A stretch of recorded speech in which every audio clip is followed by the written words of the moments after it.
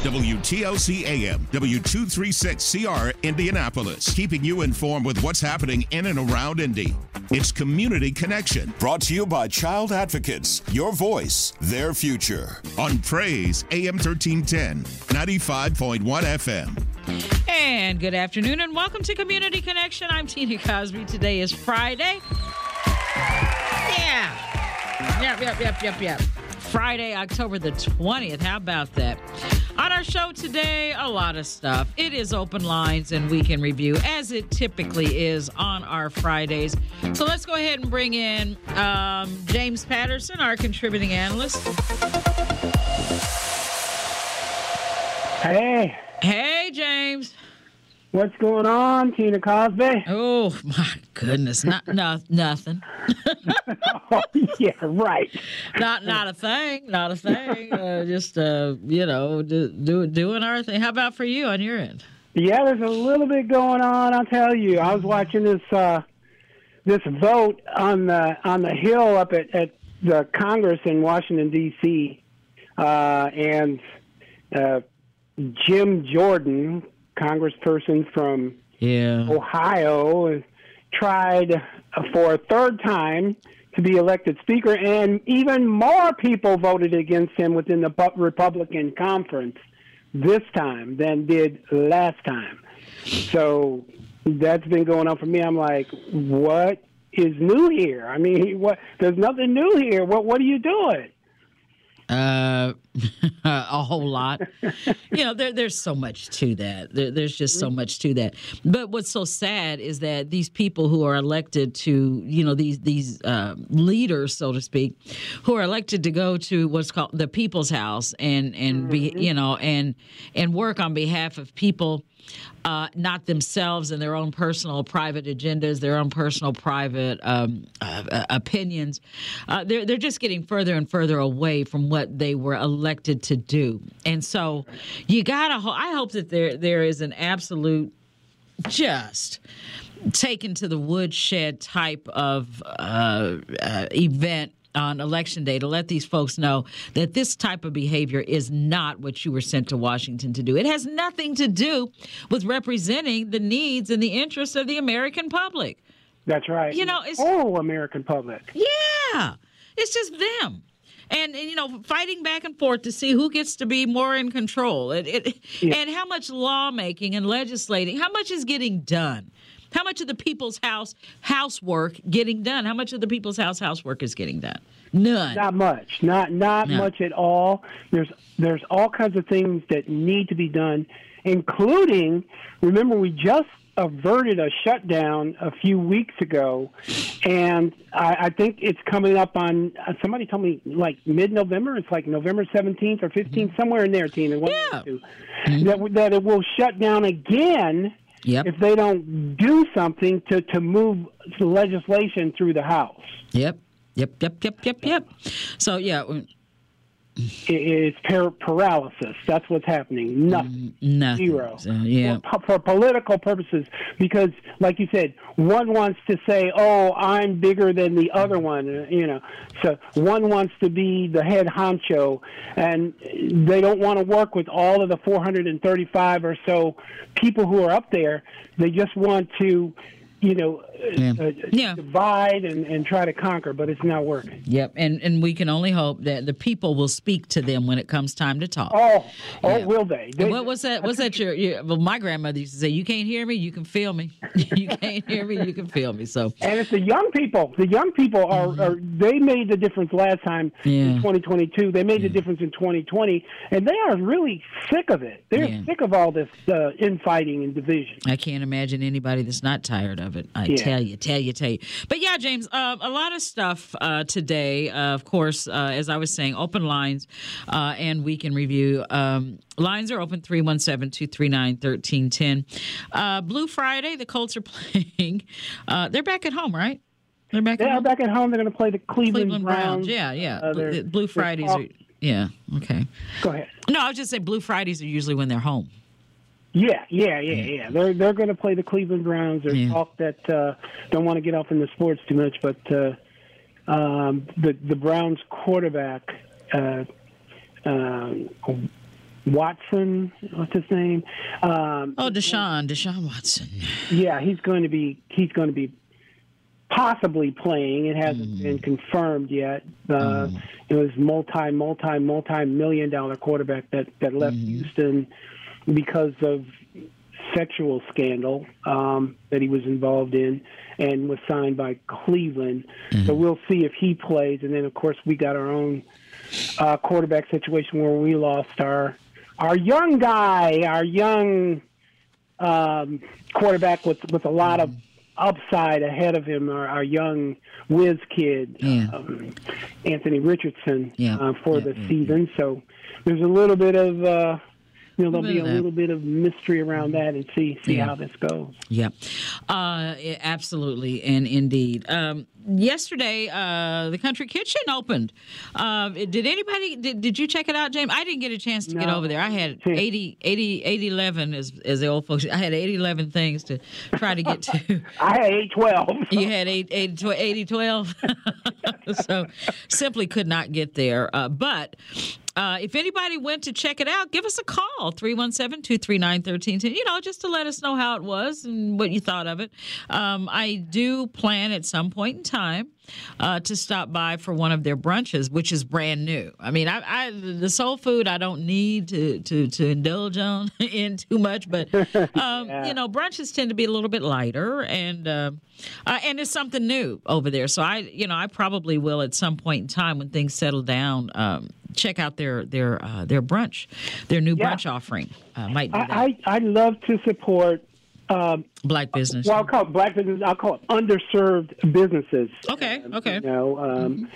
Minority-owned businesses are generally underserved. They don't get the capital that other businesses get. No, they don't. I love to support them. Particularly, I like to go to breakfast sometimes. Okay. Yeah. So I'm not sure about their breakfast menu. They're more noted for dinner, lunch. Yeah, the down-home dinners. Yeah, that's what they're. Yeah, but this new brunch thing could be. Yeah, it could be interesting, boring. which is why that's something I'm really interested in checking out, trying it out. And the irony is, I'm not a breakfast eater. I don't. I typically skip it. You're like my daughter. Yeah, she doesn't really care for it either. She just kind of moves into the brunch thing, lunch. Yeah, I'll do brunch.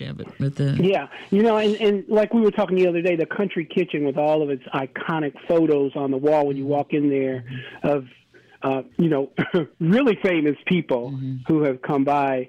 It is an institution, the Country Kitchen. Yeah. And I was thinking the other day after we talked about it, we also got a lot of other soul food restaurants, Tina, in the city that, I think also give a lot to the community. They bring a lot to the community. And, I hope and pray for them, too, in their success. While Country Kitchen, though, the mayor was there for that opening. I saw him in the picture. And, he better be. Yeah, you know it.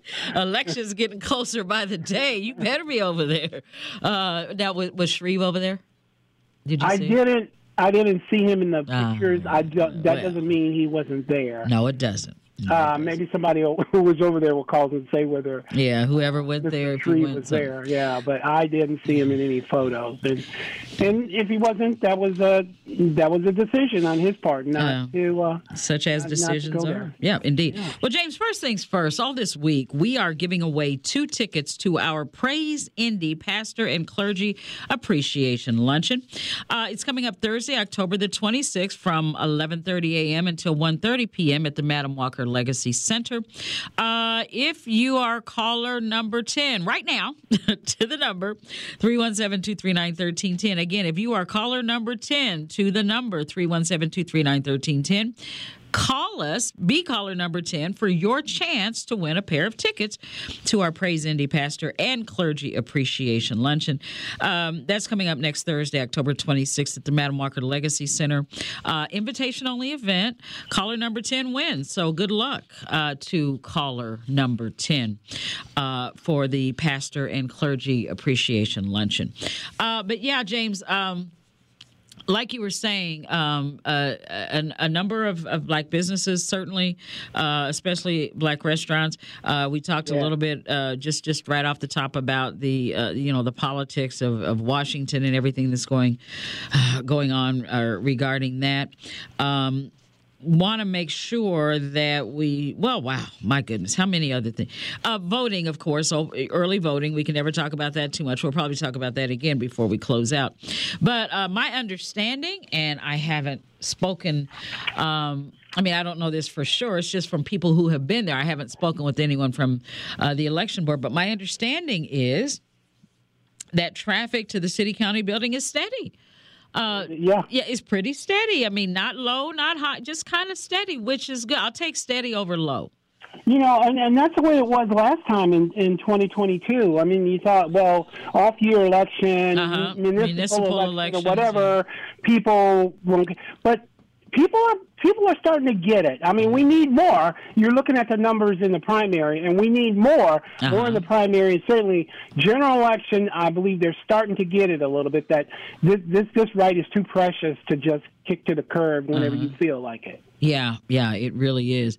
And the fact that it still befuddles the mind why there are two Hamilton County doesn't even have half the population that Marion County does, and yet still there are two early voting sites there that are open right now.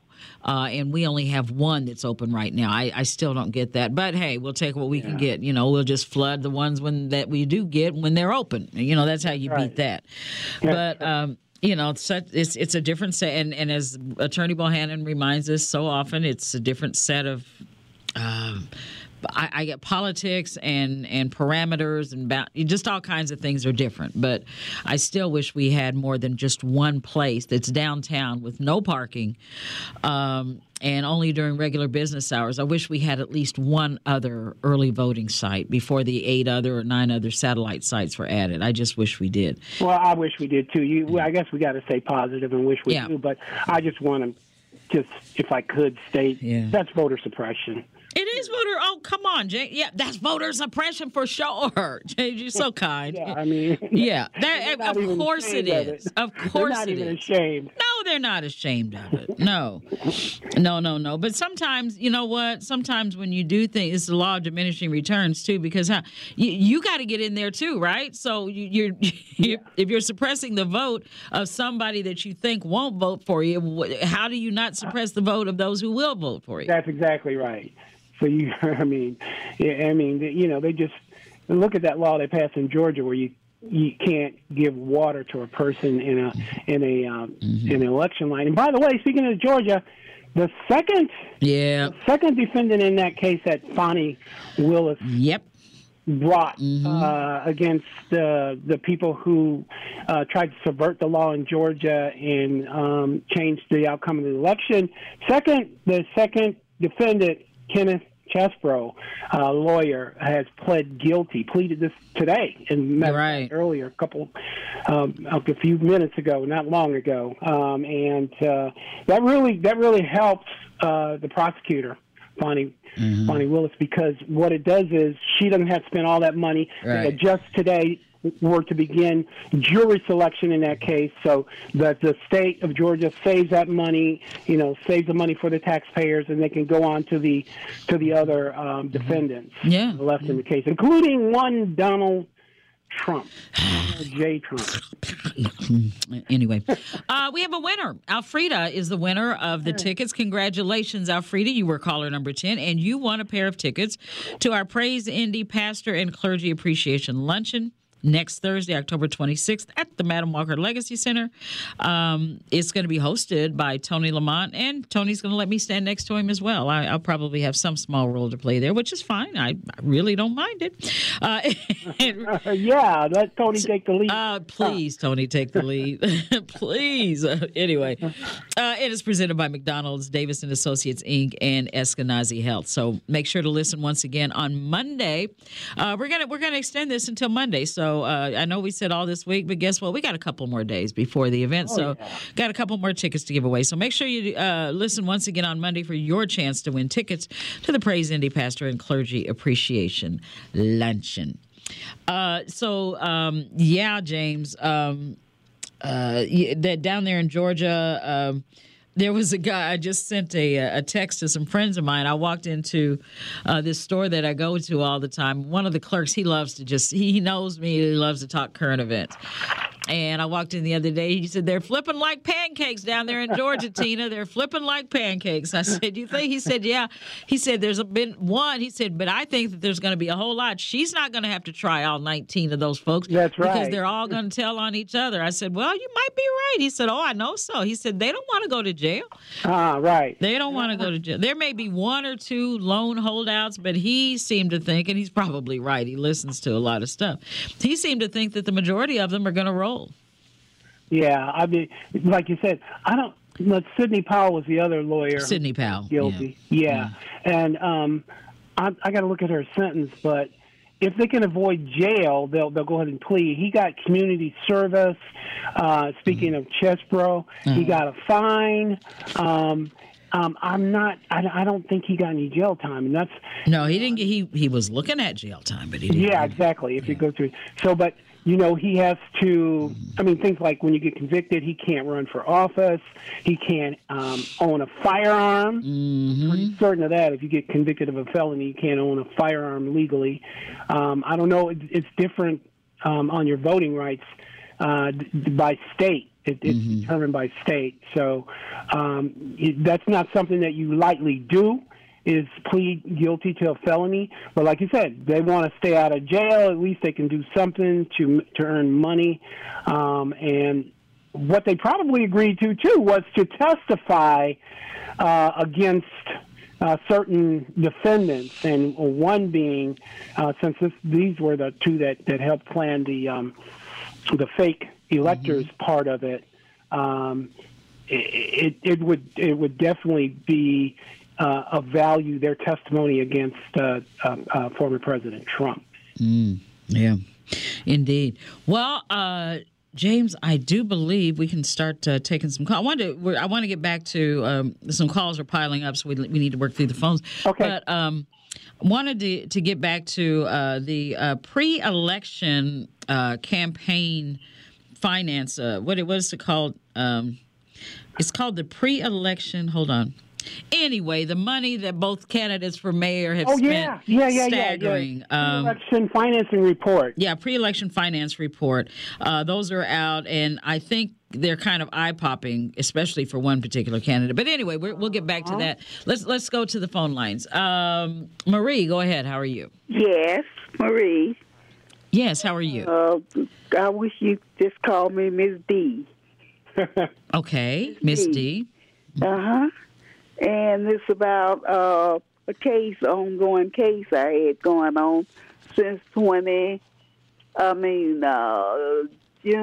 18, 20, when I got injured up at Kroger's with some of the Hoosier lottery equipment that was in the store. It fell down on my head. Mm-hmm. And I was in the hospital. I was in rehab. Oh, my goodness. I had to learn I was off balance. I had to learn how to walk. Still walking with a cane, and I think they took advantage of me. I am 88 years old. Oh my! And they kept saying they was going to give me a settlement, but it ain't nothing because I signed. It was like I was going to end up with about $18,000 or something like that. Mm-hmm. That's it. And I signed the papers. To this day, I ain't got nothing. So that was May 22nd of this year. Of this year? Yes. May 22nd of this year, you finalized the settlement. Uh-huh. May 22nd of 2023. And waited, and then I had Ken Nunn checking into it. And he says, well, you have to get with your attorney, which her name is Kelly Clark. And she works with the Hensley Legal Group. Okay. Hensley. And I kept calling Kelly, calling her. She ain't never returned my calls. Mm.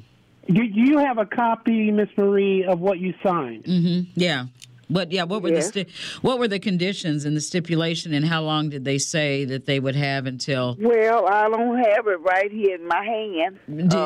Did you read it, or did someone basically go through it with you point by point?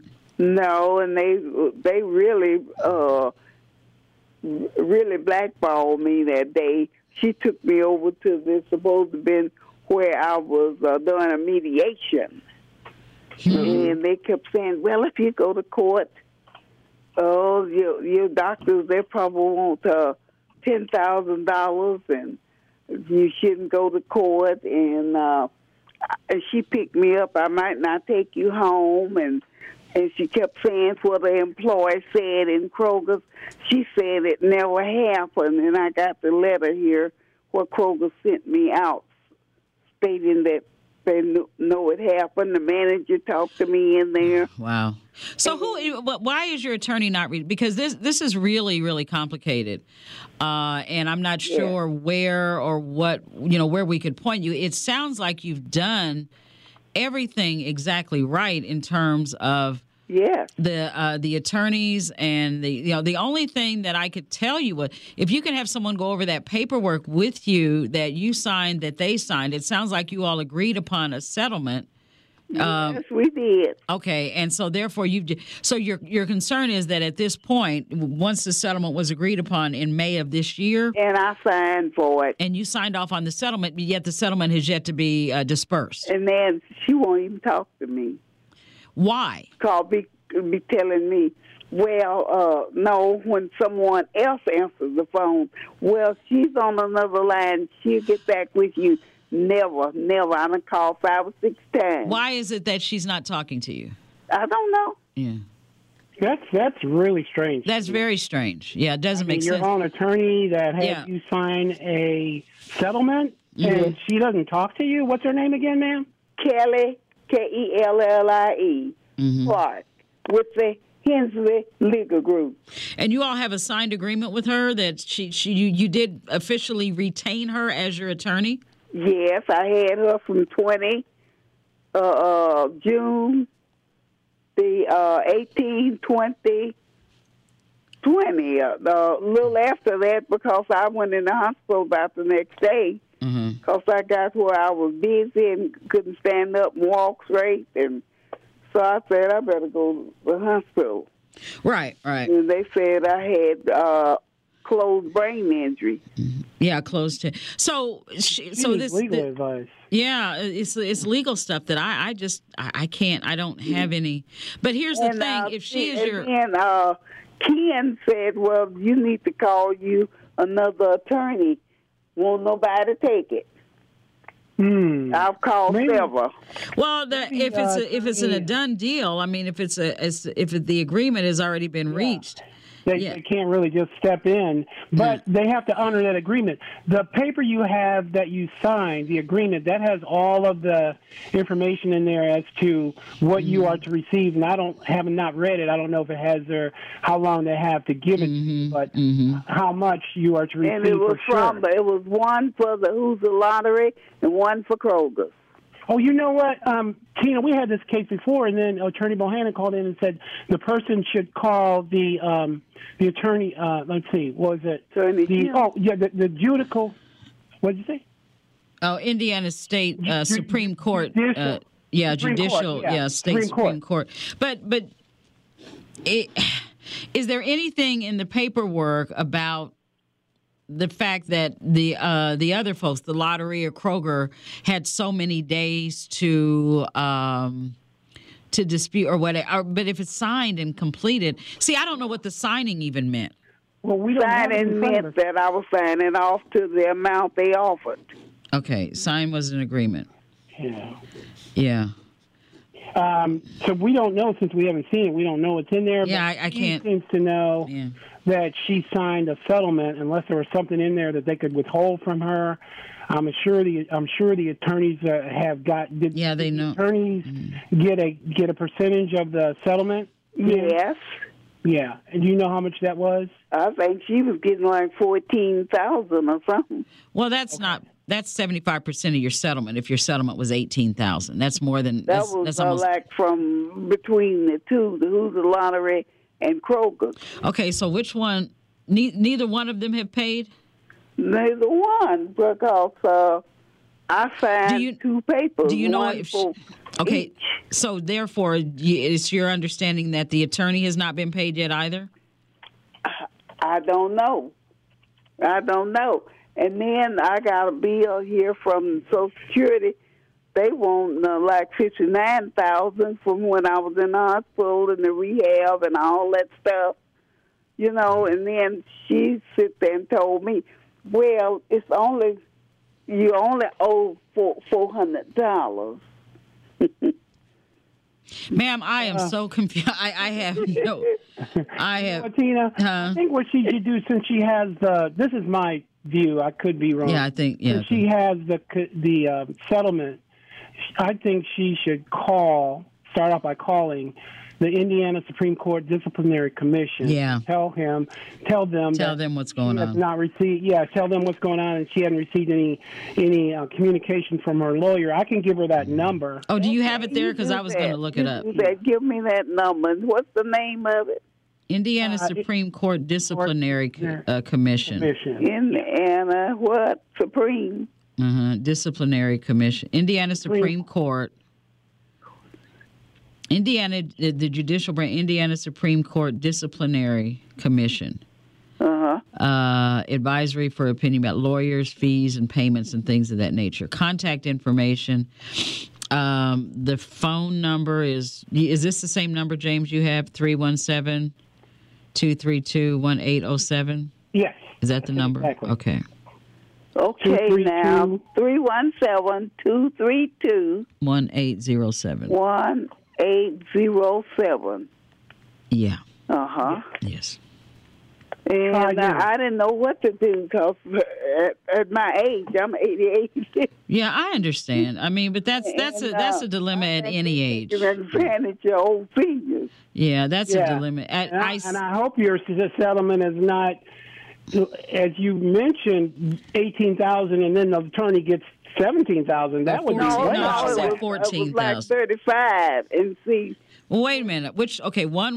One was 18 and another was 35? No. The total amount was about 35. Total was 35.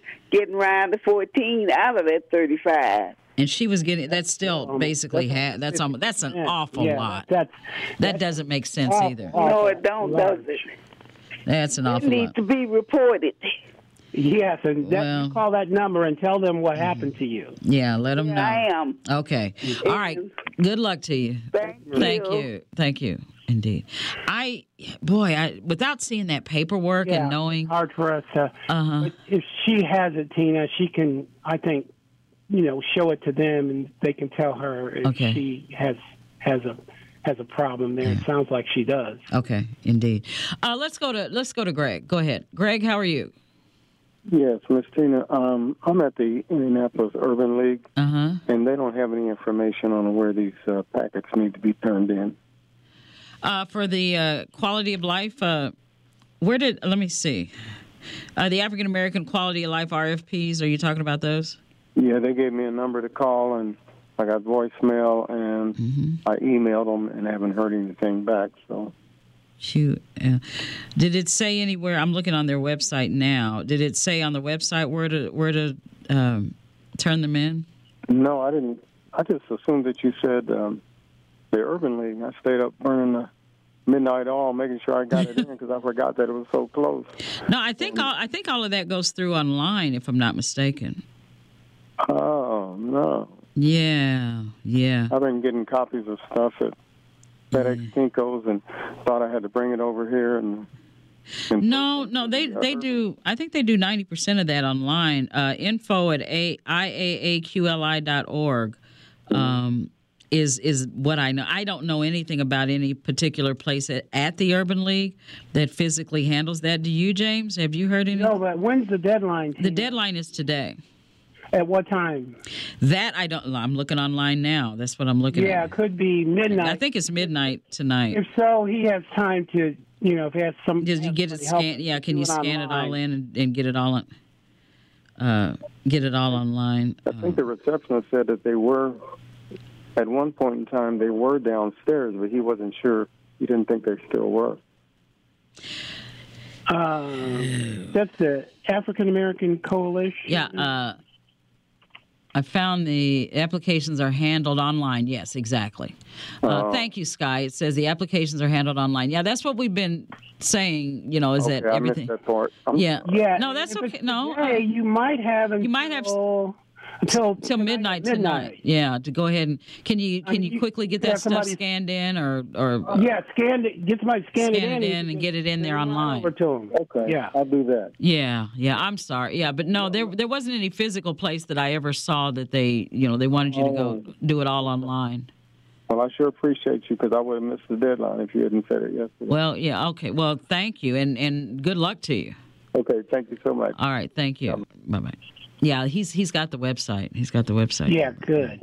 Attorney Bohannon, thank you very much. He has just contacted me, and he was saying have her call Hensley Group, but it sounds like the Hensley Group is the one. So have her call the Hensley Group and ask for the managing partner and attorney and file a formal written complaint.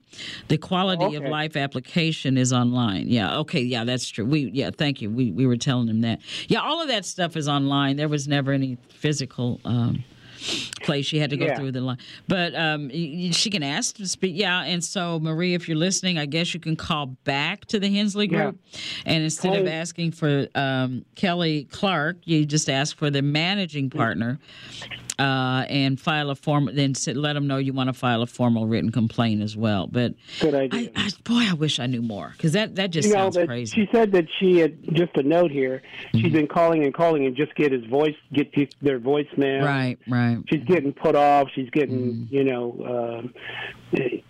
deterred from what she's trying to do. Her calls are not going through. Nobody's answering her calls. That's unfortunate. Boy. Let's pray for her. Wish her luck. Indeed. Well, you know what? We're about 4 minutes late for a break. Let's take a break real quick, and then we'll get right back to the phone calls right after this.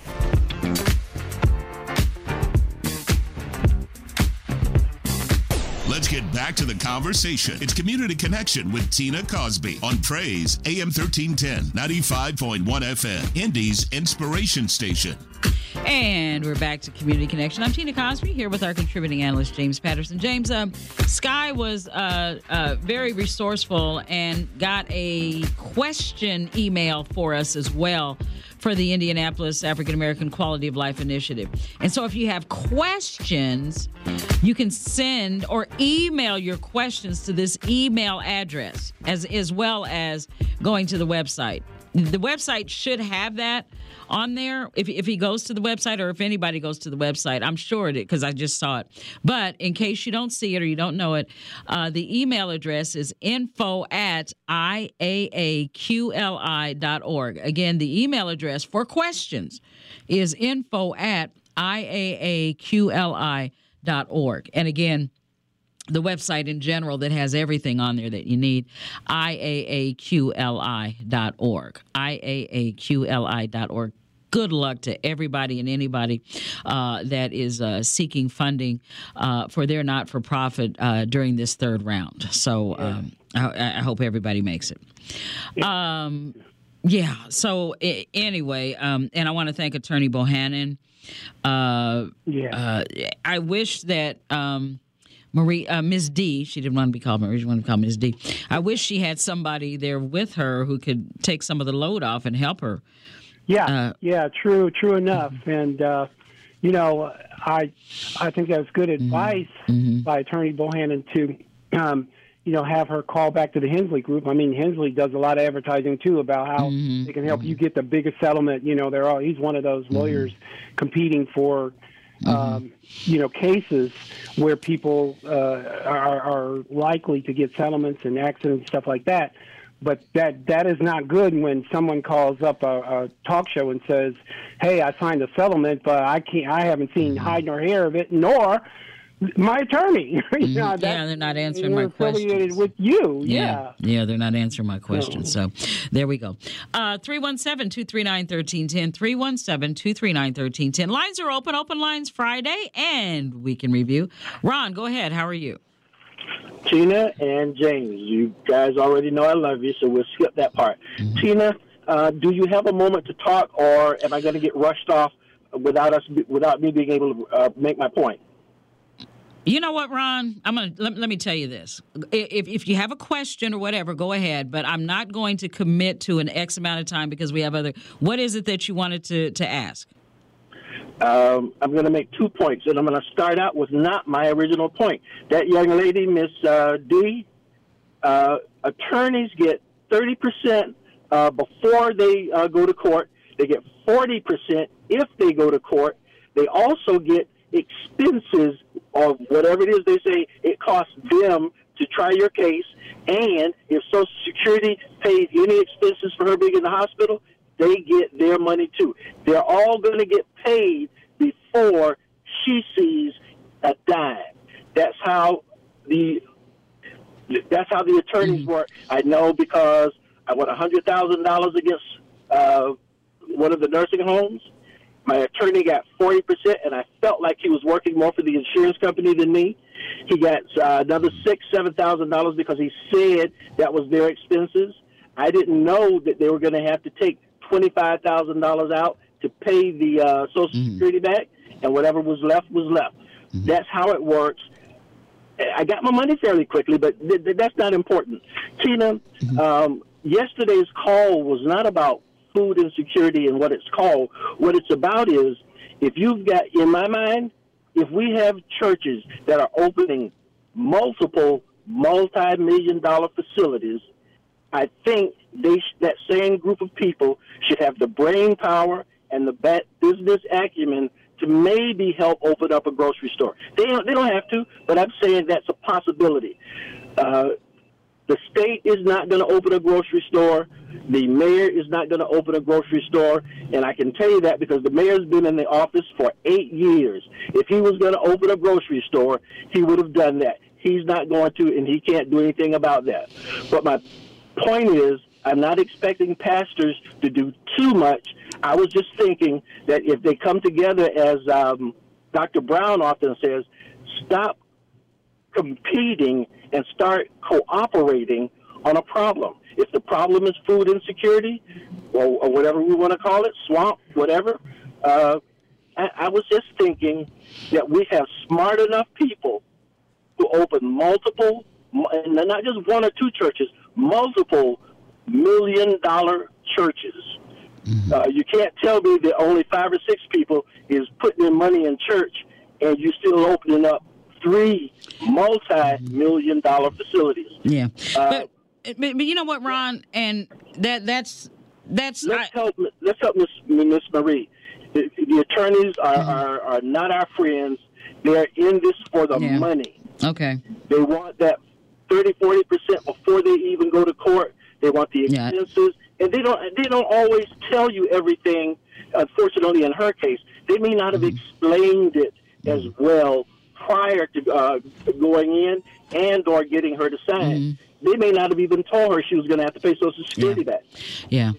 And here's the point. And, you know, as for me, rushing you off before you get a chance to make your point, it's not that. It's not that I rush people off before they make a point, but sometimes a point is made over and, you know, the point is already made. And the point that Pastor Johnson made yesterday, and you know what? I saw his point. I mean, he saw your point. He got it. He understood.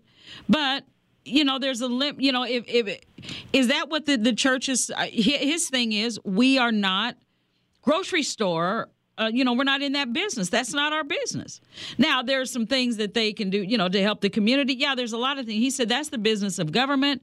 We are doing the business of the church. We're feeding people. We're clothing people. We're, you know, we're helping them find shelter and housing and things of that nature. We're doing as much as our ministry, you know, can possibly do. As far as getting into the economics and economic development, you know, some churches maybe, some others, but there wasn't any particular you know, he saw your point. He just made his.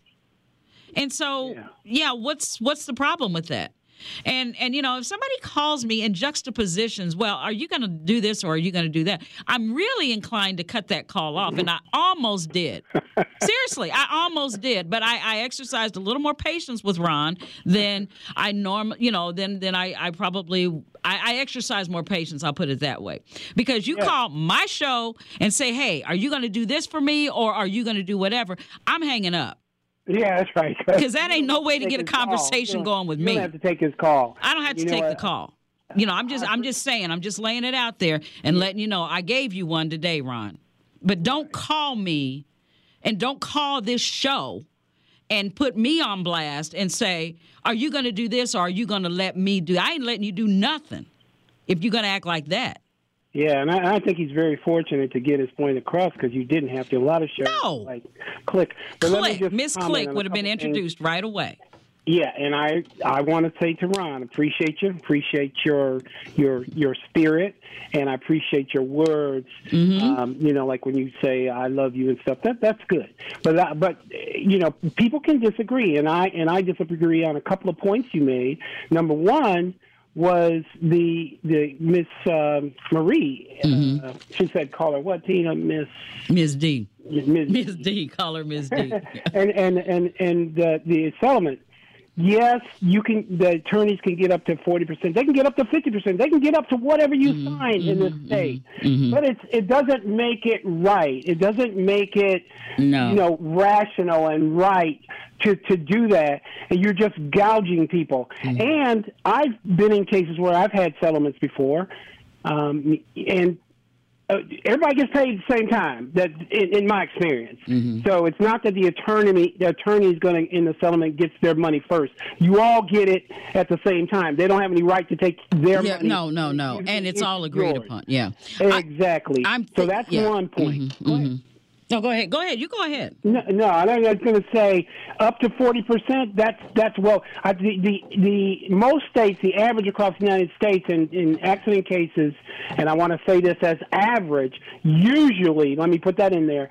It's 30%. It's 1/3 of what is given, the attorney gets, and that's still high in my view. But 40% is high, and usually the higher number is if you go to trial, because logically, they're going to have to spend more resources to get you prepared for trial. So if you go to trial, it's going to be a little bit higher. Yeah. And then secondly, on what y'all talking about, I heard that interview with Pastor Johnson, and I agree with you. I'm not just agreeing with you to agree with, but I agree with you and him completely.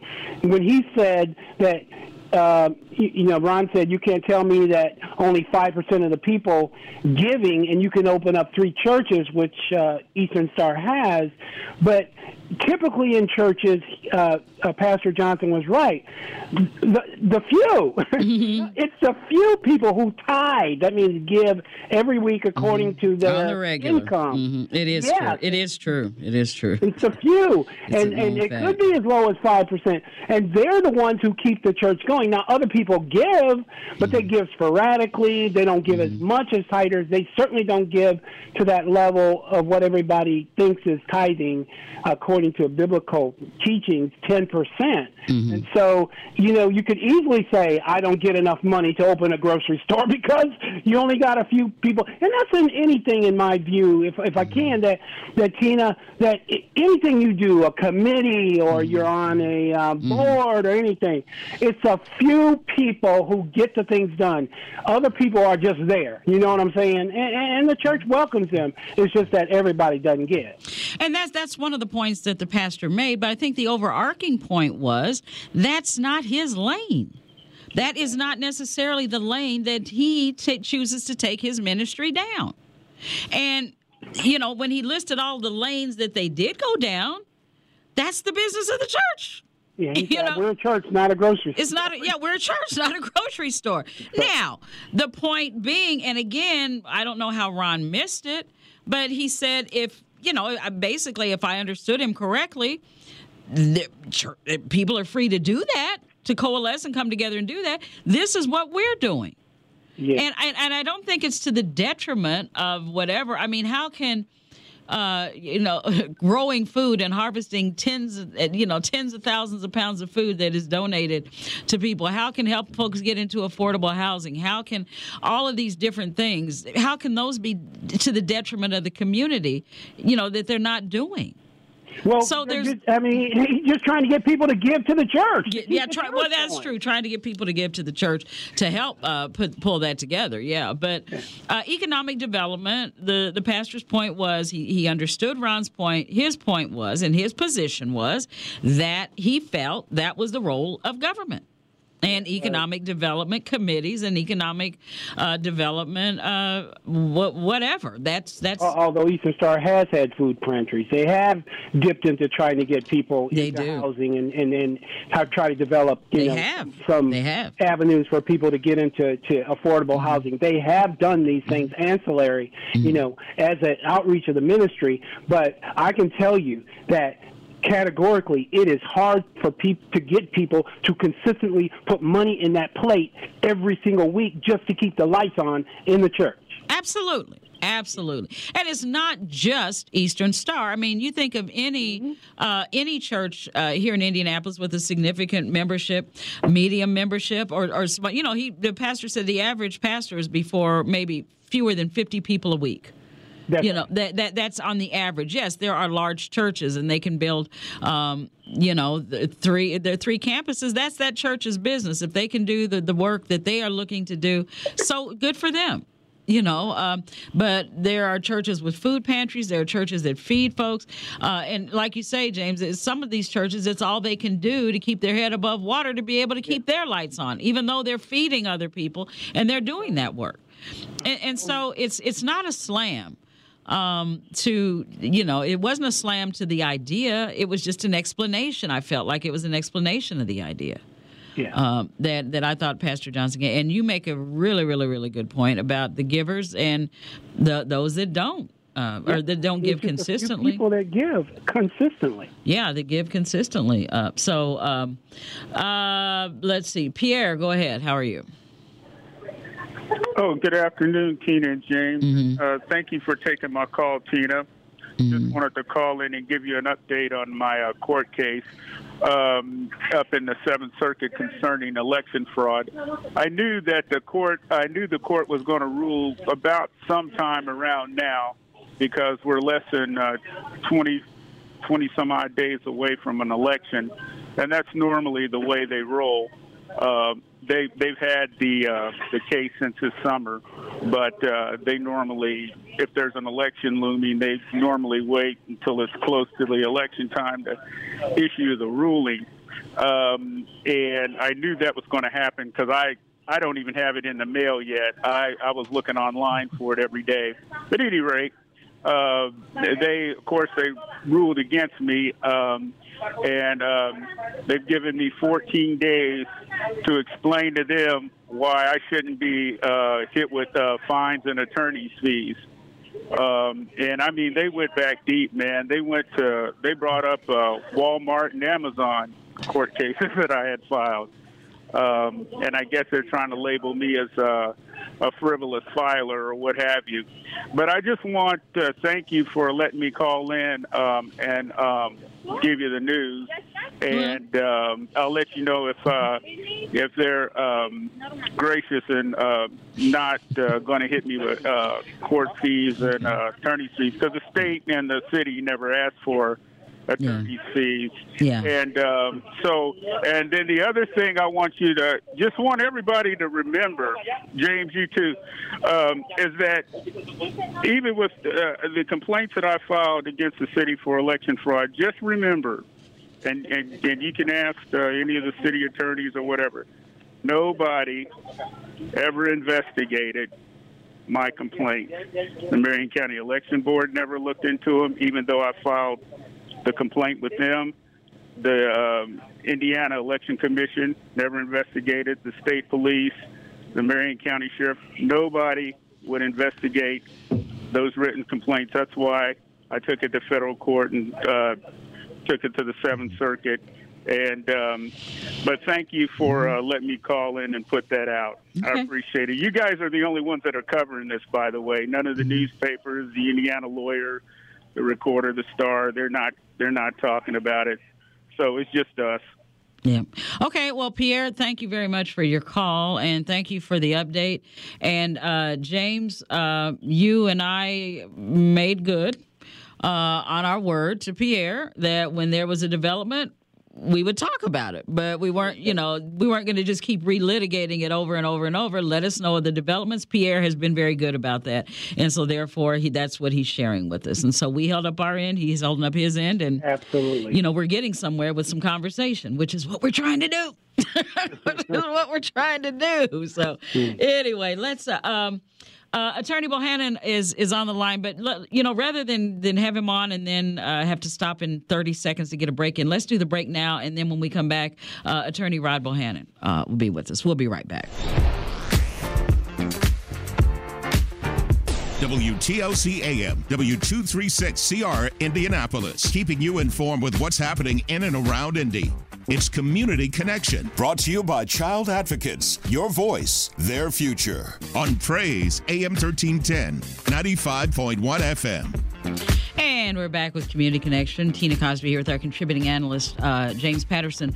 James, we had a caller, very distraught 88-year-old woman, a settlement, an injury she suffered in a grocery store, rehab, and just all kinds, so much. Yeah, ridiculous. Yeah, and so we were getting messages, a few here and a few there, from Attorney Rod Bohannon with the Indianapolis branch of the NAACP. He's on the line right now. So, Attorney Bohannon, can you help sort it out for us? I read one of your responses. Is there more? Well, yeah, thank you. Thanks for having me. And James and Tina, how are y'all today? Oh, doing great. Attorney, how are you? You're not working too hard, are you? Oh, no. I'll be brief. First of all, the reason no attorney will talk to it is an ethic rules which says that as soon as you find out a client has an attorney, the door shuts immediately. You cannot talk to him. You cannot take any information. You can't. Okay, that makes sense. Yeah. Okay. So therefore, that's why she can't get any attorney to talk to her. Second, that rule applies to any practicing attorney and any attorney who may be a retirement but still have their license or an active status or inactive status and still paying their dues. It does not apply to an attorney who is retired and who has surrendered their license and is not practicing at all. So they may be talk to her about what's going on, but other than that, most attorneys will not talk to her. Mm-hmm. And that's why her frustration, she says she went to the attorney and they said no. The second point, you need to look at her retainer agreement. She should have a retainer agreement, and it would spell out, what's the requirement of the attorney, how they're supposed to report to her, the decision-making process, and how the fees are distributed, and in what manner. Yeah. And then how much the attorney is. So my third point, then when she contacts the Indiana Supreme Court or the Indiana Bar Association, she can file with either of those. They have the complaint online. She needs a family member to help her right out in detail. Because if she's like when you talk to her kind of all over the board, it frustrates folks, and folks then may decide, well, I got 3 calls ahead of her, and we'll get back to her, and then she can be frustrated more. So it's really important if you have her number and stuff that she asks her to have a family member who sit down and walk through with her in much detail as possible so they can understand what's going on. Exactly. That's what we were saying, yeah. Mm-hmm. My last point is she could rescind the agreement, but she probably needs to do that quickly. If she's not satisfied, if she thinks that the attorney did not do a good job or just simply rushed through it, she needs to send a written notice saying she rescind the agreement. I would suggest to her, when I was saying have her call Hensley Group, every law firm has a managing partner, and their job is to manage the issue that's going on with the attorney, any complaints, etc. She needs to demand a meeting with that person. They will probably have her attorney in, but she ordered that meeting, use that meeting with to have a long discussion about the agreement and how they arrived at that arrangement about the dollars amount that's been settled. Mm-hmm. I don't do personal injury, so I can't tell you, how distributed and how much goes to the hospital and who goes to Social Security. I don't know that information. That's not what I do. Yeah. But I think that time is of the essence, because as long as the money has not been received by the attorney and have not been deposited in escrow account, she can rescind the agreement, because once the deposit and disbursement goes out, she's stuck. Yeah. So those things need to happen quick, and that's why I try to send by messenger and also by your phone message to have, while she's still on, that have information passed on to her, so that she can act on it quickly and try to alleviate some of her anxiety and fear. Yeah. Well, thank you, Attorney Bohannon. We don't have her number, but hopefully she's still listening, because that's what James and I were both saying, is that she desperately needs a friend, a family member, a church, somebody to help her sort all this out. And like you say, Attorney Bohannon, in a hurry. So while we don't have her number, like I said, we can only hope that she's continuing to listen and taking your advice and information, taking it all down. James did give her the number, or we did give her the number to the State Supreme Court Disciplinary Commission. My last point, did you see the announcement by Federal Drug Administration, and there was a piece on NBC last night about formaldehyde and all these things, the women hair relaxer, and they're trying to rechange the formulas and have the hairdressing people change the formula, and there's a warning to black women about it and what and the impact it's having on black women's health? No, I didn't. No. But that's that's been a long-standing concern for years, especially with the relaxers and the hair colors. Well, the FDA finally has now made an announcement on it. So NBC was talking about the FDA ruling, and now they're trying to push in terms of having the manufacturers reduce or eliminate some of that. And some of the folks are, in fact, trying to find other kind of ingredients. But I just think that maybe you might want to have a look at that and maybe have discussion. And maybe that's good. So attorney, what do they say it does to the women? Causes the lots relaxers, of different the cancers. chemicals. Yeah, cancer. It has a wide range in terms of everything from diabetes impacting, some in terms of wow, there might be some class action there. So possible. It's a wide range of something. You might want to look at the article. FDA just announced it yesterday. I saw a piece on NBC, and it was a piece I just saw and somebody posted online. So they may, when you want to take a look, and you may want to have maybe a couple of hairdressers come on and talk about that. Turns out. Yeah. Yeah, thank you. That's a good idea. And now the FDA is now stepping up, because before, when it first came out, it was dismissed as conspiracy theory. Right. Yeah. No, I think they were looking at it. The problem is that, the way FDA regulation works, and that's the thing that's hard for people to understand, is that the rules and regulations apply about how they can recall. Oh. And that's what you have. So once there's been approval of something, what's the process for recalling it or asking for changes, and what things they have to do to go through it, public notice, gone to the manufacturer, et cetera. So it may take a while. So it's not immediate response, even though they may generally know that there's an issue with it. But trying to prove the points that you can ask for a recall or ask for change takes a while. My last point, and I'll get off, had to do with your calling response about why the mayor's office not build the groceries. The problem is not understanding that cities cannot be indebted on the property and land stuff. And that's why everything is always done in private partnership. The city can have an input into it, but there's a whole bunch of rules and regulations that prohibit cities from ownership of stuff. And so the city can't. And the other thing about bonds, what the city's bonds can do. And if the city was, for example, was to build a food store, you could imagine the outcry that would happen in terms of saying, why are you using my money doing that? Isn't that private business? Why are you involved in private business? And so there's a whole bunch of rules and regulations that prohibit the city from doing certain things. And I know the mayor has expressed, because I've talked to him all the time, when I see him get his ice cream, he expressed concern about that, but his hand is tied to a bunch of rules and regulations. He can, in fact, have DMD try to, for example, put out RFP, and the city use stuff like tax increment finance stuff to do that. But that's an issue in terms of if the community wants to do that, it has to figure out how to do that and then ask the city for its involvement in the mechanism it can do. It can help package the land. It can help in terms of tax increment financing. It might help and try to seek out for folks who might be who could finance. It may try to help go to Wall Street for bond stuff, but it cannot own. Yeah. And the first thing they have to do if they want to go further, like you said, Attorney Bohannon, in finding out a way to do it through a public-private partnership or bonds or whatever to build things like grocery or something, in partnership with the city, is they have to vote for, I would think, a government or a candidate that would be open to that and not one who would not be open to helping to put, you don't call them food deserts, Tina. What are they called? You guys were saying the other day, areas where they're lacking access to healthy foods. Then it would seem that you would want to vote for a government that would be open to that. Now, not just, kind of a side note there. Yeah, I look on Facebook every day and you see every once in a while a new store in Texas or Oklahoma, some black folks put together. And it seems to me we ought to be trying to figure out is go directly out to them and have discussion about them, about how they did it, who was all a part of it, what did they do in their how did they get their local government involved in it. And we got the various economic development committees. I think that folks need to have discussion with it and turn to saying, okay, let's look at it. What are all the pieces on this? I know why most major stores, they look at numbers. And what they're saying, they're not saying the return for them to invest in, to invest.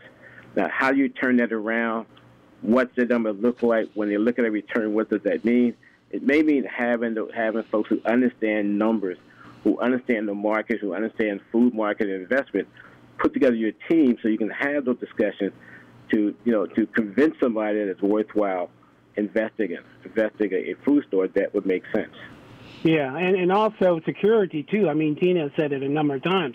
If more profit is, already food stores have a very thin profit line. If more is going out the door, and they think that if they put one there, more food is going to go out the door than they're going to get paid for, it's hard to convince them to do that. So the community has to come together in a solution way. But as far as a coalition of churches, that's quite a reach. That's quite a stretch. To be able to pull all of that when they can be so much more effective in other areas where they are effective. Yeah. Well, that would depend in terms of what that coalition looks like. Whether or not the coalition trying to put. No, that's true. What it looks like. Group of the people who have an interest in figuring out what are the mechanics. Or is it asking them in turn of being the seed money, turns up the seed money in turn of attracting other monies. So there's a lot of ways you can look at what that means. And I think we have not sat there explore out what that means. What do you mean? Can you say that? So what do you mean? Well, for example, if when you go for a loan, they want 20% down. And so if you was going to go to SBA as a group of folks, and you got the various partners, and they say, okay, we're at the 20%. Are you asking the church coalition to be the 20% seed money? Are you asking the church, for example, to say, okay, let us look at what this land, what it costs to acquire this land or get a commitment to land so it doesn't go away? Are you asking the church to say, we need to hire a feasibility study and we would like the church to raise the money, the coalition of churches do the feasibility study to figure out what makes sense and how do you do this? Are we asking the church to say, we need to bring in who around the country who does development stores and bring them in to talk to us? And it may be a 2 or 3 day session so we understand the whole mechanic of it. So what I'm saying to you, what is this coalition for and what are you asking to do? Yeah. Wow. Quite a bit, Ron. Attorney Bohannon, thank you so much. I appreciate it as always. Extremely valuable input. Have a good weekend. All right, thank you. You too. And so, James, there it is. Yeah. There you have it. He made some good points there. It goes back to Miss D, who, she needs a family member or a friend who, or a church member, somebody that cares about her, that somebody that cares, that can care and can handle her business for her better than what she's able to handle it for herself. So she definitely needs somebody to step up and do that for her. Robert, go ahead. We just finished this conference. You wanted to weigh in on the food deserts in the churches? Yes, I do. Okay, go ahead. Good afternoon. How's everybody doing? Doing well. Good. Thank you. Okay, my first comment is about the churches. I do understand it takes money to run a church, but also at the same token, we as people have been a lot of time bamboozled by false prophets as well. What I mean by that, if that person who stated that they are sent by God and preaching this holy word, and then turn around, that you see that they are misusing the funds, why constantly give to that? I have seen in some churches where so-called preacher have jumped on pews asking for money. And this is no lie. He started from 100, then decreased down by $25. First it was 100, then 75, then 50. He said that, he threw God into the picture, which is wrong. Yeah. So what's your point? Well, the point, though, that you're making is what? Don't give money. The point I'm making is a lot of people are willing to give to the church, but they feel like it's not no real preaching. That a lot of them are, basically, I'm put it point blank, pimping. The church is pimping the people. Well, point blank.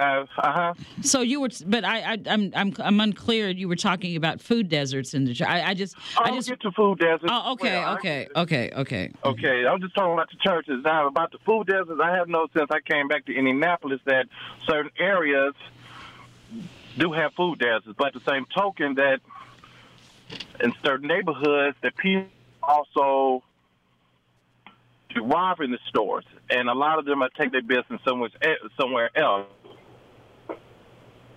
A lot of in certain communities, especially in the black communities, a lot of us, holler about, this no real grocery store, but no sooner a grocery store do come into the area, is maybe be established for a year or so, then you get some ignorant people, some hoodlums that want to rob the store.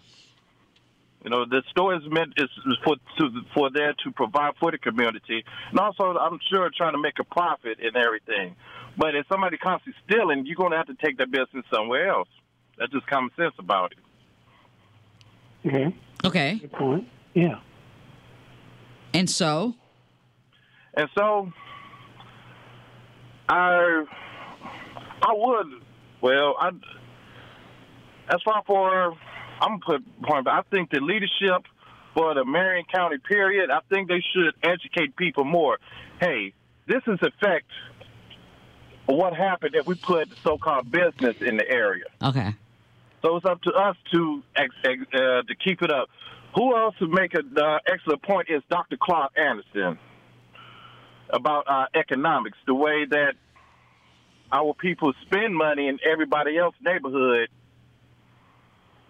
but yeah, we don't get nothing in return a lot of times. Yeah. Okay, I got you. All right, Robert. Thank you very much for your call. A lot of different points there. Brother Man, you wanted to talk about church and groceries. Go ahead. Hey, how are you and James doing today? Doing good, thank you. Hey, Brother Man, how are you? Oh, at 81 and still kicking, I'm doing all right. You are kicking, doing Brother wonderful. Man. All right. And the people have different opinions about different things. Yeah. I kind of agree with what Pastor said yesterday about we're not a grocery, we're a church, we save souls. But I noticed that they had 2 or 3 people that were trying to run a grocery, and people come in, robbed them, and tore up the Yeah. They had some, and he mentioned that too. That they had. You know what? That is not the way to live in this world. I was born in 42, and in the 50s, I was doing errands to the store from my neighbors, and half of them were white. And the thing of it is, nowadays, these kids and people, mainly the people, don't have no respect for nobody. That's why the grocery stores and the banks is moving out. Yeah. They don't want to be bothered with people that's ignorant to the fact that we here to help. The grocery is there to help. The bank is there to help. But even now, the gas and lights and water, they cut off them lines down there. Yeah. You don't see no lines down there no more. The thing of it is, our people have not come to the fact that they're going to have to save their self by turning in the ones that's doing the dirt out here. Yeah. It's true. If they don't turn them in, we're going to lose a lot of people. There you go. Yeah. All right, Brother Man. I appreciate Great comment. Good comments as always. Brother Man brings it home. He brings it home. Mike, go ahead. How are you? Hey, I'm doing good, Tina. Mm-hmm. How's James? He's doing? Hey, I'm good, Mike. How are you, sir? Hey, I couldn't be any better. Thanks to God. You know, last week I think it was George. He said I need to apologize. You know, and I'm going to make an apology. I'm going to make an apology that people don't understand the words that comes from my lips when I speak about safety. And when I say things, when I speak about people flaming the fuel of hatred that is already in a bad situation with certain things that we are dealing with in this country, you know, since January the 6th.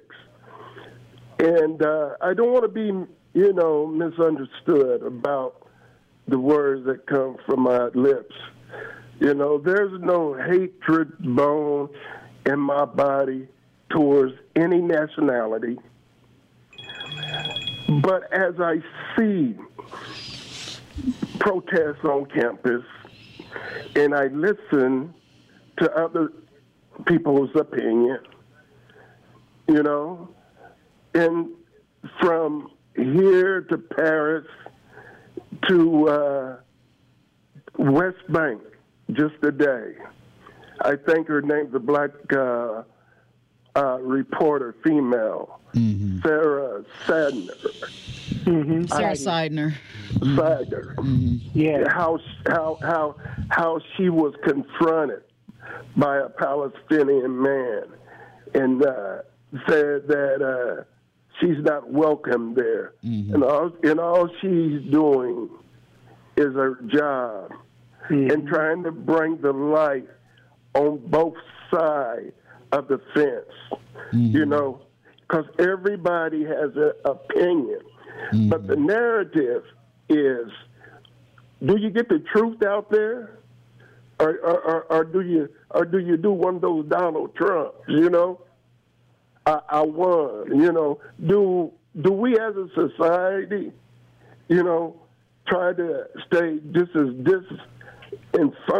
dysfunctional as the Republican House of Congress, or do we really care about public safety? I seen someone crawling in my neighbor's window yesterday. Tina Lord. And James, yes. And I sat in the car for a minute and see if there was any movement going to come out the front door or back door. Then I went up and then I knocked on the door. So come to find out, everything was safe. And I know that there's little children over there, but as a neighbor and as one just being concerned about other one's safety, I always observe. I always look into things, and people might not see things the way I see them. But I am a guy who can see something coming up before it happens. I mean, violence. If it has a bunch of violent tone in it, that's what's going to come out at the end. And that's my point that I was trying to make last week. And this is what we need to do as a people, because time is so close. We have the Middle East is so caught up. Then we have the Southeast Pacific, which is so caught up, and we have America tax dollars going out by the billions. And we as a country won't be able to sustain all of this. Then we still have the southern border. But we as a people really need to take a good look. And I'm going to say this and leave this with everyone. It is time to start turning that ground over, putting you some seeds in that ground, growing you some squash, some zucchini. I had a garden this summer, and you know, Tina, I felt good because I gave most away than what I can consume. No, that's usually the way it is with gardens. Yes, you know, and I took it to working people. I took it to the pharmacy, Grass Creek, and gave it to them and let them know that I appreciate for what y'all do in this neighborhood for the community. And if we get back to that community value about caring and safety, we have come out pretty good. Okay. I don't think anyone would ever argue that we are truly lacking in a caring and giving sense of community in all communities. All. I think he was going to say, "Have a good weekend, Tina." Oh, I'm sorry. Yeah, have a good. You know what? Have a good weekend, Mike. I'm sorry, we didn't catch you. So James caught that. Have a good weekend. William, go ahead. How are you? How are you doing, Miss Tina? I'm doing well, sir. How are you? I'm doing just fine. I know some of the people going to be offended by what I have to say. Well, join the club.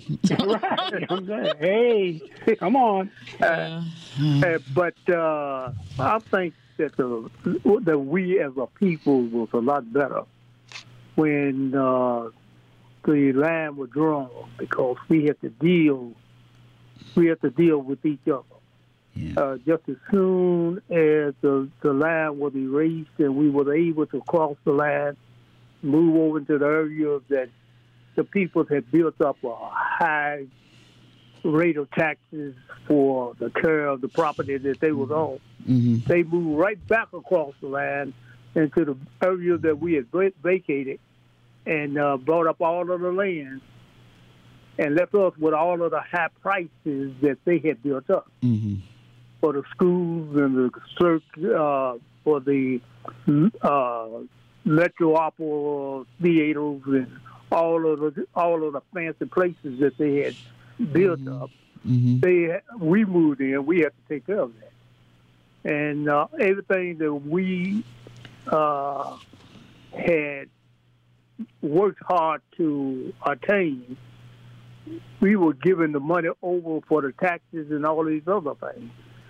I found out that any time that we started moving back into the area, Kroger's and Safeway and Sanders and Wendy's and McDonald's and all these places started closing down. They started closing down and moving over into the area that the people that moved into.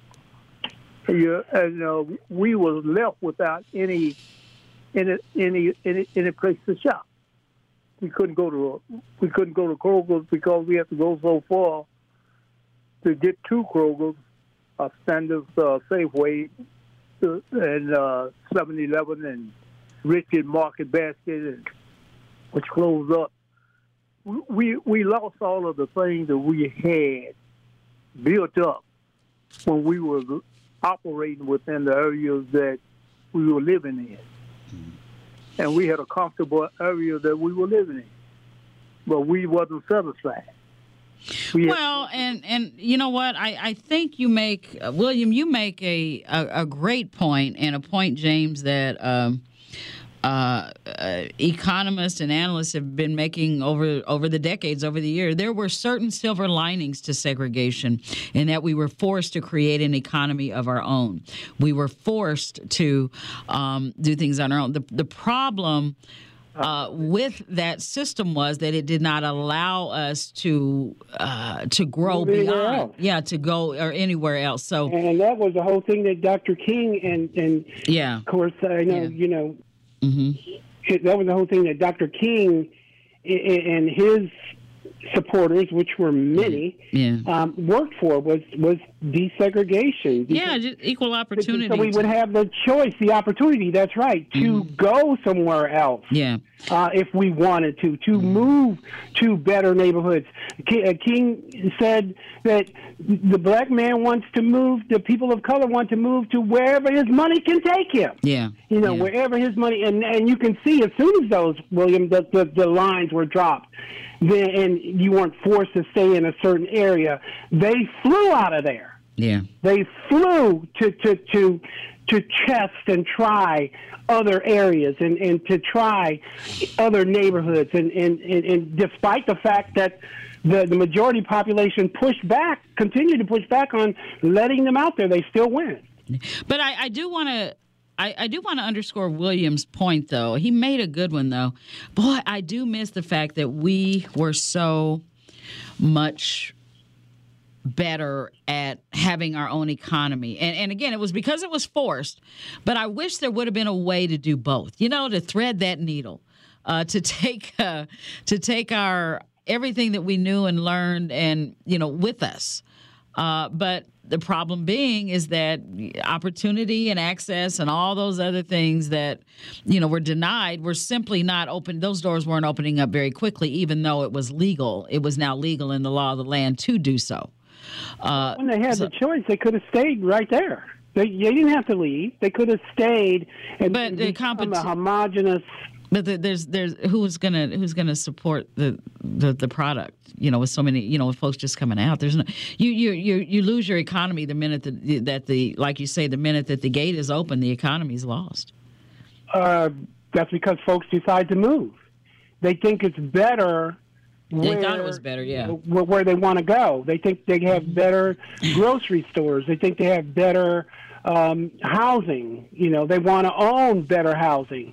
They want better jobs. They want better schools for their children, or at least more equipped schools. We had schools. Look at Christmas Attucks, the history of that. That was made in 1927. It opened. And you can talk to John Laughlin because he's an expert on this. Oh, absolutely. Specifically for African-American children. Exactly. To keep segregation. But it still wasn't funded the way it should have been. No. Neither was Shortridge when integration happened there. No. Emmanuel never was funded once blacks were shipped down there. And I get that, and I agree 1,000%. But look at the quality of the education that those kids got because of the lines that were drawn. I mean, they had PhDs teaching math. Exactly. And we will never get that type of thing back in the sense that, because that was all washed away. It was forced, Tina. That's the word. I know, but I'm just saying it was forced. Black PhDs couldn't get a job anywhere else. No, they couldn't. But exactly. And I'm just saying, I agree. Because it was forced, that was the only thing that was open to them. Because it was forced, no matter how much money you made, you could never, do whatever. I'm just saying that there was a certain amount of a community and economic development that we were forced to do that was lost with desegregation. It just lost. I mean, I wish there was a way we could have kept it and taken it across the street, and taken it to wherever. We're just now getting back to that now a little bit more, a little better. But yeah, James, I get it. I agree. I'm agreeing with you. Yeah, yes, ma'am. Your name was forced, but you see what I'm saying? Yeah, but to force people, I mean. Look at, I don't want to use the Palestinians because there's so much to that, okay. But when you force people into a situation and they want freedom, they want the same equality as everybody else in their country, a country which they fought for, Eventually they're not going to just stay there, even though, yes, it worked because it had to work. You didn't have anywhere else to go.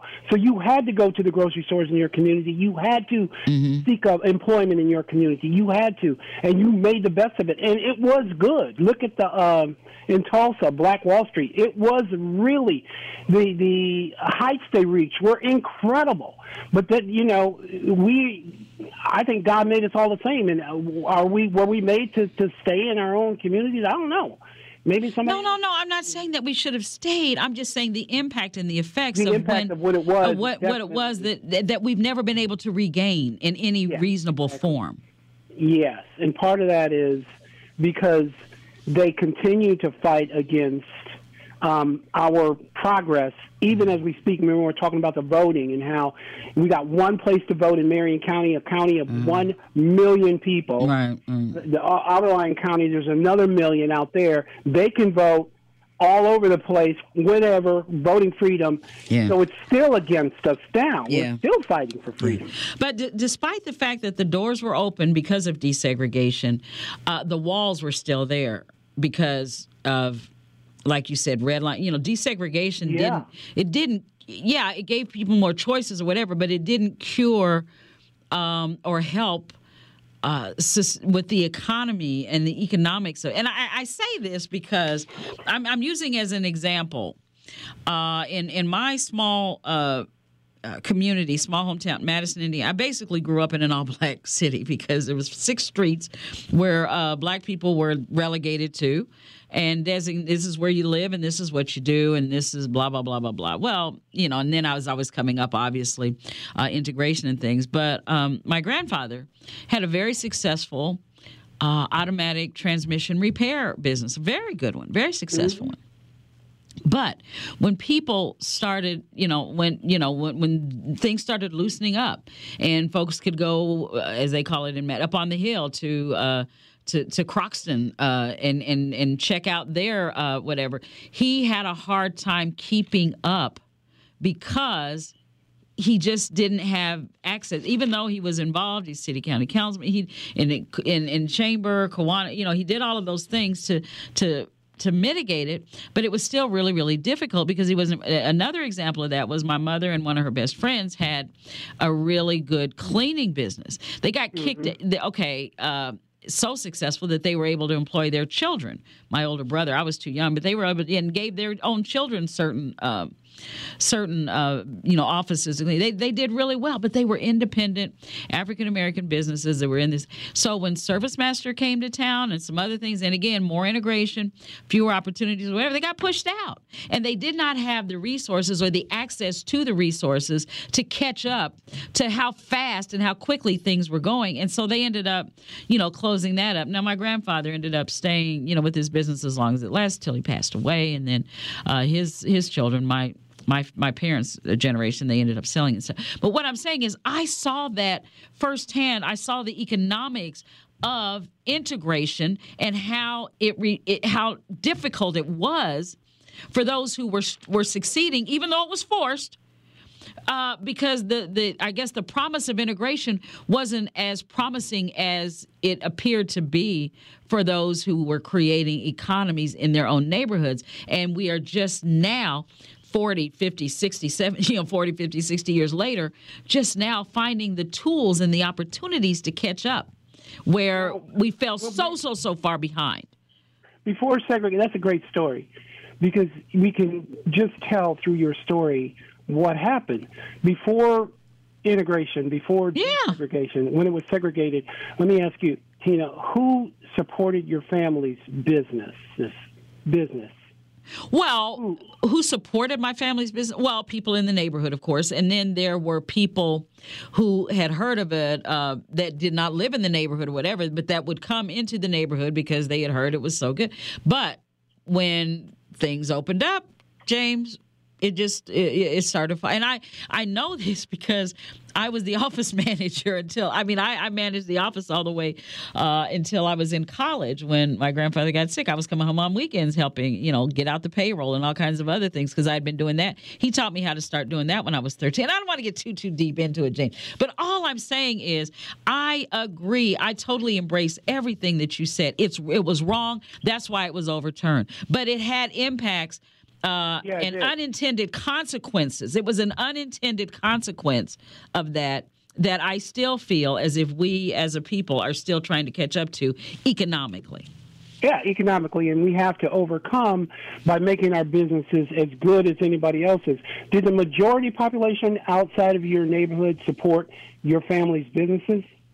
Some did, yes. In segregation, okay. When desegregation... Now, my mother's, it was 100% majority population because but go ahead.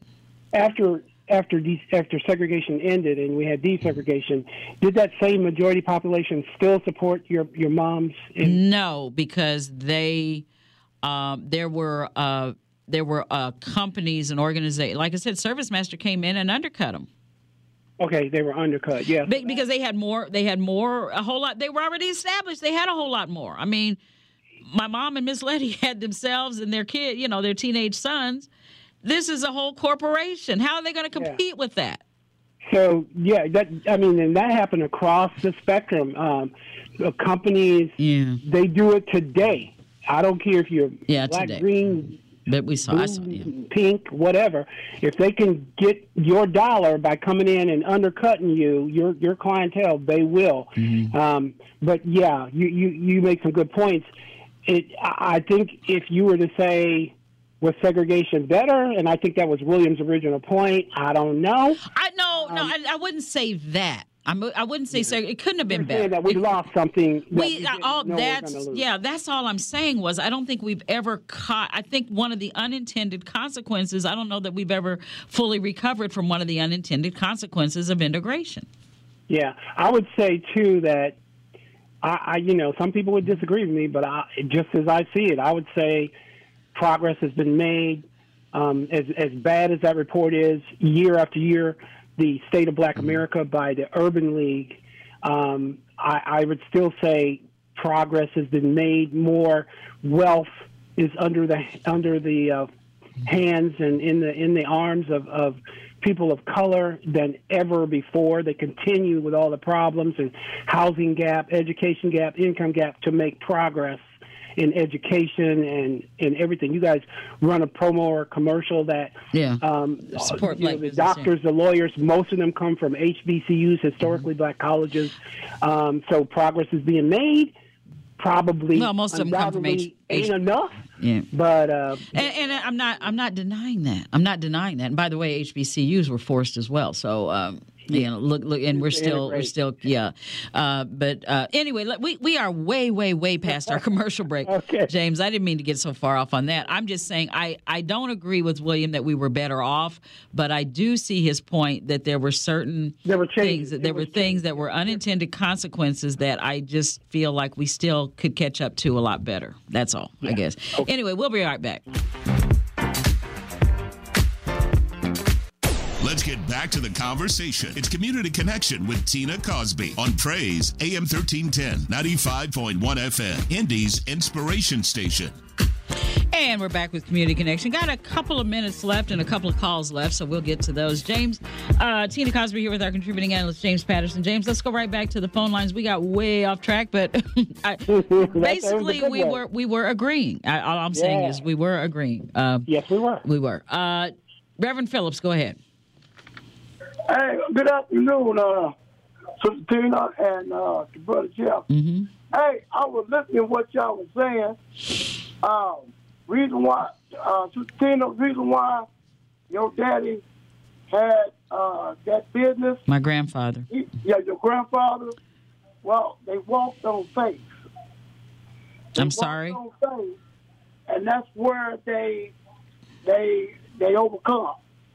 They walked on faith. And that's how they overcome, and that's how they change the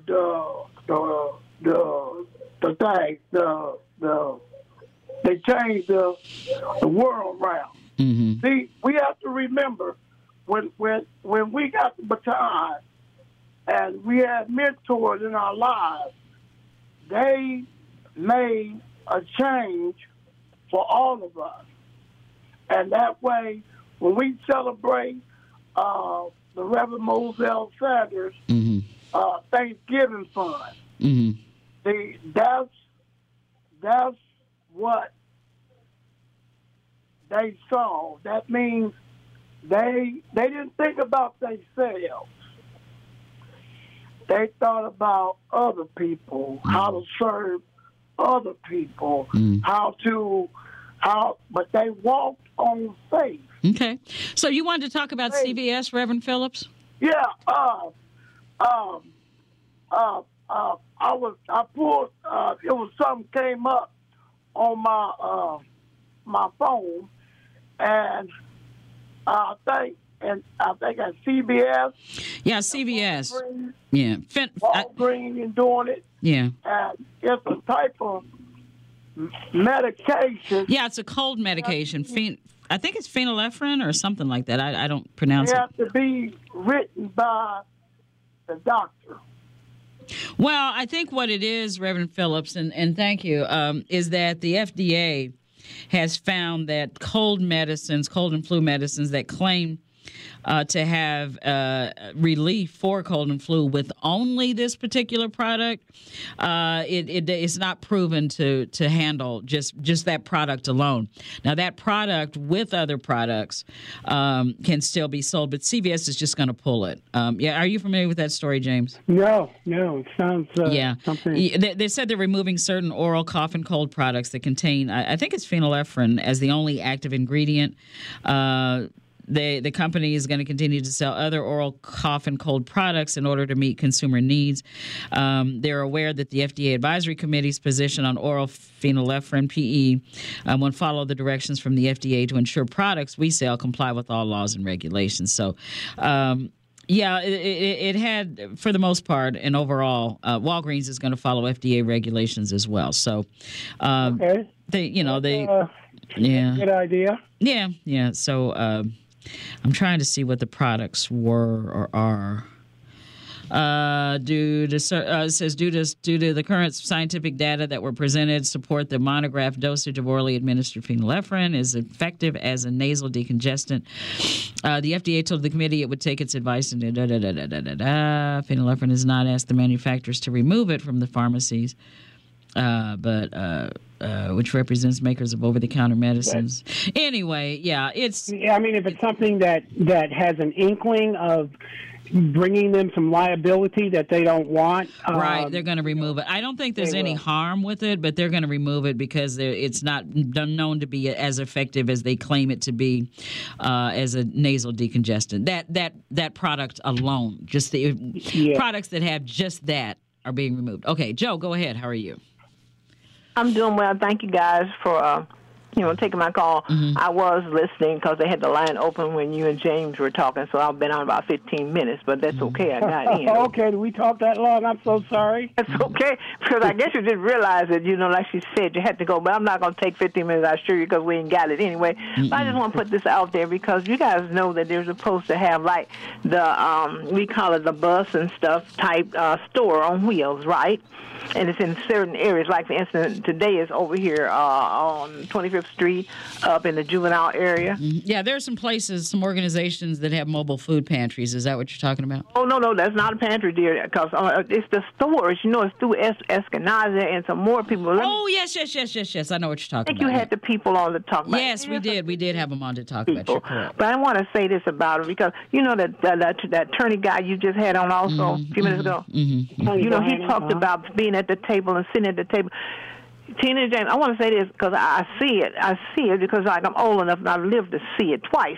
There were one time IU people, they came up in our area, 25th Street again, and certain days of the week they would have, they brought it in. They had nice produce base. It was basically fruits, produce, and stuff like that. And the price was so-so. But I want to tell you about this, about this bus. I went the other day because you have to go to see what you're going to know. for yourself. So I actually went in and I patronized, but I don't like this. I paid nearly $10 for a medium-sized cabbage and about 2 pounds of grapes. You see what I'm saying? Mm-hmm. Wow. Kind of very, very expensive, I think. Now, they didn't say they were going to be trying to help you to save money. I understand that stuff. But I feel like this. We truly need whoever needs to be at the table doing whatever, because this thing that's rolling around for now, it seems like they come into certain areas, and there are certain people, because me and another lady discussed that. Mm-hmm. She said, yeah, it's good, especially for those that don't have anything else. I say, yeah, I see what you're saying, but my point is this. You do what you do, and maybe the people that can't afford it have, EBT cards and so on and so forth, yes, they do take cash too. There's not really, really the big help that we need. It's almost like, okay, you came in like the other people, and we got a chance. We were exposed to getting fresh fruit and vegetable for only a short time, and then you were gone. If you see what I'm saying, and the same thing is probably going to happen with this. Instead, we don't ever really, really get the stores that we deserve. Because, again, that guy said people should be at the table talking stuff. Did you guys know that? And it's told that Kroger have the monopoly, and certain stores say other stores can't come in, and they can't come in. Did you know that? Well, I can't imagine how they would be able to do that, though. But no, I didn't know that. Well, it's got something to do with something, because we sure don't get very many often. You notice that, though, don't we? All notice that, though, especially in certain places. Yeah. Yeah, I know. You said $10 for grapes and cabbage. Grapes are generally, fruit is high right now anyway. Yeah, it's a little more expensive. So, and for 2 pounds, that might not be out of range. Might not be too far off. Yeah. Complaining basically about it, but then if something happened like this too, I watch everything because I'm that frugal, as they say. And when he gave me he finally took me a while to give me a recipe. A receipt. And when he gave me the receipt, it wasn't even what I bought. I didn't like that very much either, because hey, as long as you took, you should have gave me at least the recipe. I keep saying recipe. Okay. Receipt. Yeah. Had the items on that I bought. Well, let's hope they get that corrected. And you know what? Your point is well taken. People should be problem to put stores into areas where they need them. So. Where they deserve to have them. Yeah. And by all means, these places that are out there, they certainly need to get the right receipt to the right person for the right products. That's annoying. That's very annoying. We get that. But James, that is it. That's all the time we have for right now. You got any plans for the weekend? Rest. I think I could use some of that. I'm being lobbied to do some vacuuming around here, so I may have to, succumb to that lobby and do some vacuuming around the house. But otherwise, no. Oh, it's supposed to be beautiful. The weather tomorrow, by the way. We didn't talk about the weather, but the weather's supposed to be beautiful tomorrow. Well, the campaign reports, we mentioned that very briefly, and we're not going to be able to get back to a whole lot of it. But do we have time? We got about a minute or less. Okay. But basically, you go first, then.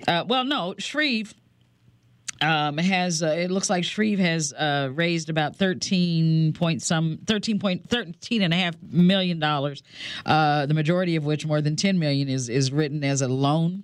So basically, he's financing his own. He's funding his own campaign. Yeah. So the mayor, his fundraising total, if I could just add on real quick. Yeah, go ahead. $6.1 million.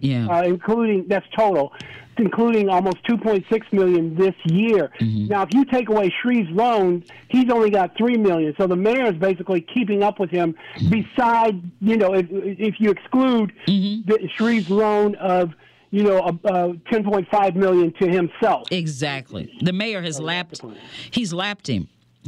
So. But it still is just staggering how much money will eventually have been spent on this mayor's race. To try to get that seat. To try to get that seat. Wow. Unbelievable.